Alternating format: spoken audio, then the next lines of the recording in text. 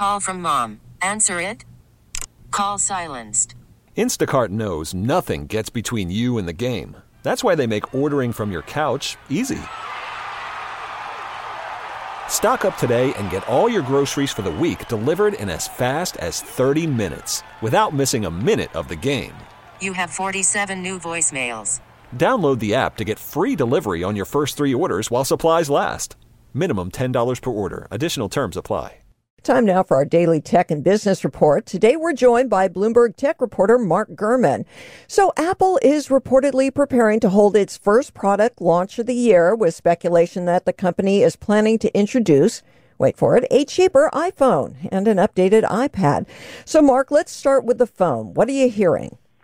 So, yes, they're currently targeting and planning to hold an event on Tuesday, March 8th. This will be one of those virtual events.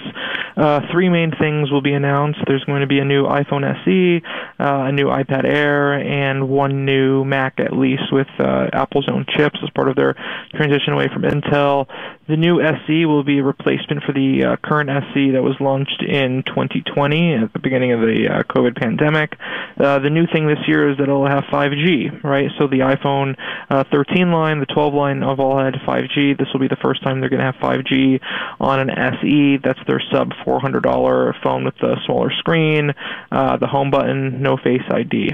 And then the iPad will get a similar upgrade as well. What are the biggest sellers, the less expensive ones, or do most people go ahead and get all the bells and whistles? 90% of new iPhones sold are the flagship models, right? Whether that's the regular iPhone 13, the 13 mini, the higher-end 13 Pro or 13 Pro Max. The SE makes up a very small subset of Apple's overall sales, but it's important for them to have those sort of lower-cost offerings, whether that's for kids, senior citizens, or emerging markets.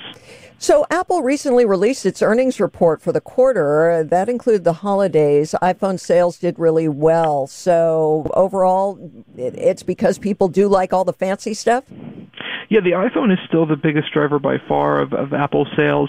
Slightly less than half of the sales come from the iPhone at this point. The Mac has been a solid contributor. Likewise, the iPad and services. More to come, obviously, from Apple throughout the year. This will be the first launch of the year, but I'm expecting at least 2 or 3, if not more, over the course of the year. They'll have the iPhone 14 later in the year, new Apple Watches. There's also going to be their developer conference in the middle of the year for all their new software and other, software-based bells and whistles, new frameworks for developers and such. So a lot more to come. It's still very early for 2022. All right, all the goodies coming our way. What are you hearing about the iPad? Yeah, the iPad actually did not do as well as it typically does this past quarter because they offset some production of the iPad to get components in for the iPhone. So while you see some iPad supply chain shortages, you've been seeing some strong supply chain availability for the iPhone. In terms of this new iPad Air in March, this will be an upgrade to the 2020 revamp of that product. This is sort of their mid-tier iPad below the iPad Pro. This will be a similar update to the SE. It'll get 5G, faster processor to match the iPhone 13 and the iPad mini from last year, as well as improved cameras. How big is the market for tablets? What demographic really goes for these tablets? Tablets are really hot for education. They're pretty important for people who are looking to get something instead of a laptop. Maybe a consumer who doesn't necessarily need a laptop. They want a more powerful tablet. Obviously, it's far more portable than any normal computer you can get on the market. So the iPad does have some strong feedback in those areas too. Likewise with senior citizens and kids too. So it's a fairly big market. I don't think it's growing anywhere near at the speed that it used to. But it is still a significant category for Apple in the long term. All right, Mark, thank you so much. Bloomberg tech reporter Mark Gurman. You can hear our tech and business report weekdays at 12:30 p.m. on KCBS.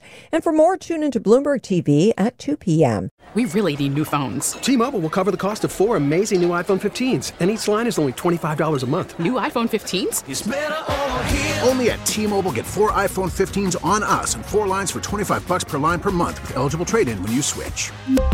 Minimum of 4 lines for $25 per line per month with autopay discount using debit or bank account. $5 more per line without autopay, plus taxes and fees. Phone fee at 24 monthly bill credits for well-qualified customers. Contact us before canceling account to continue bill credits or credit stop and balance on required finance agreement due. $35 per line connection charge applies. See T-Mobile.com.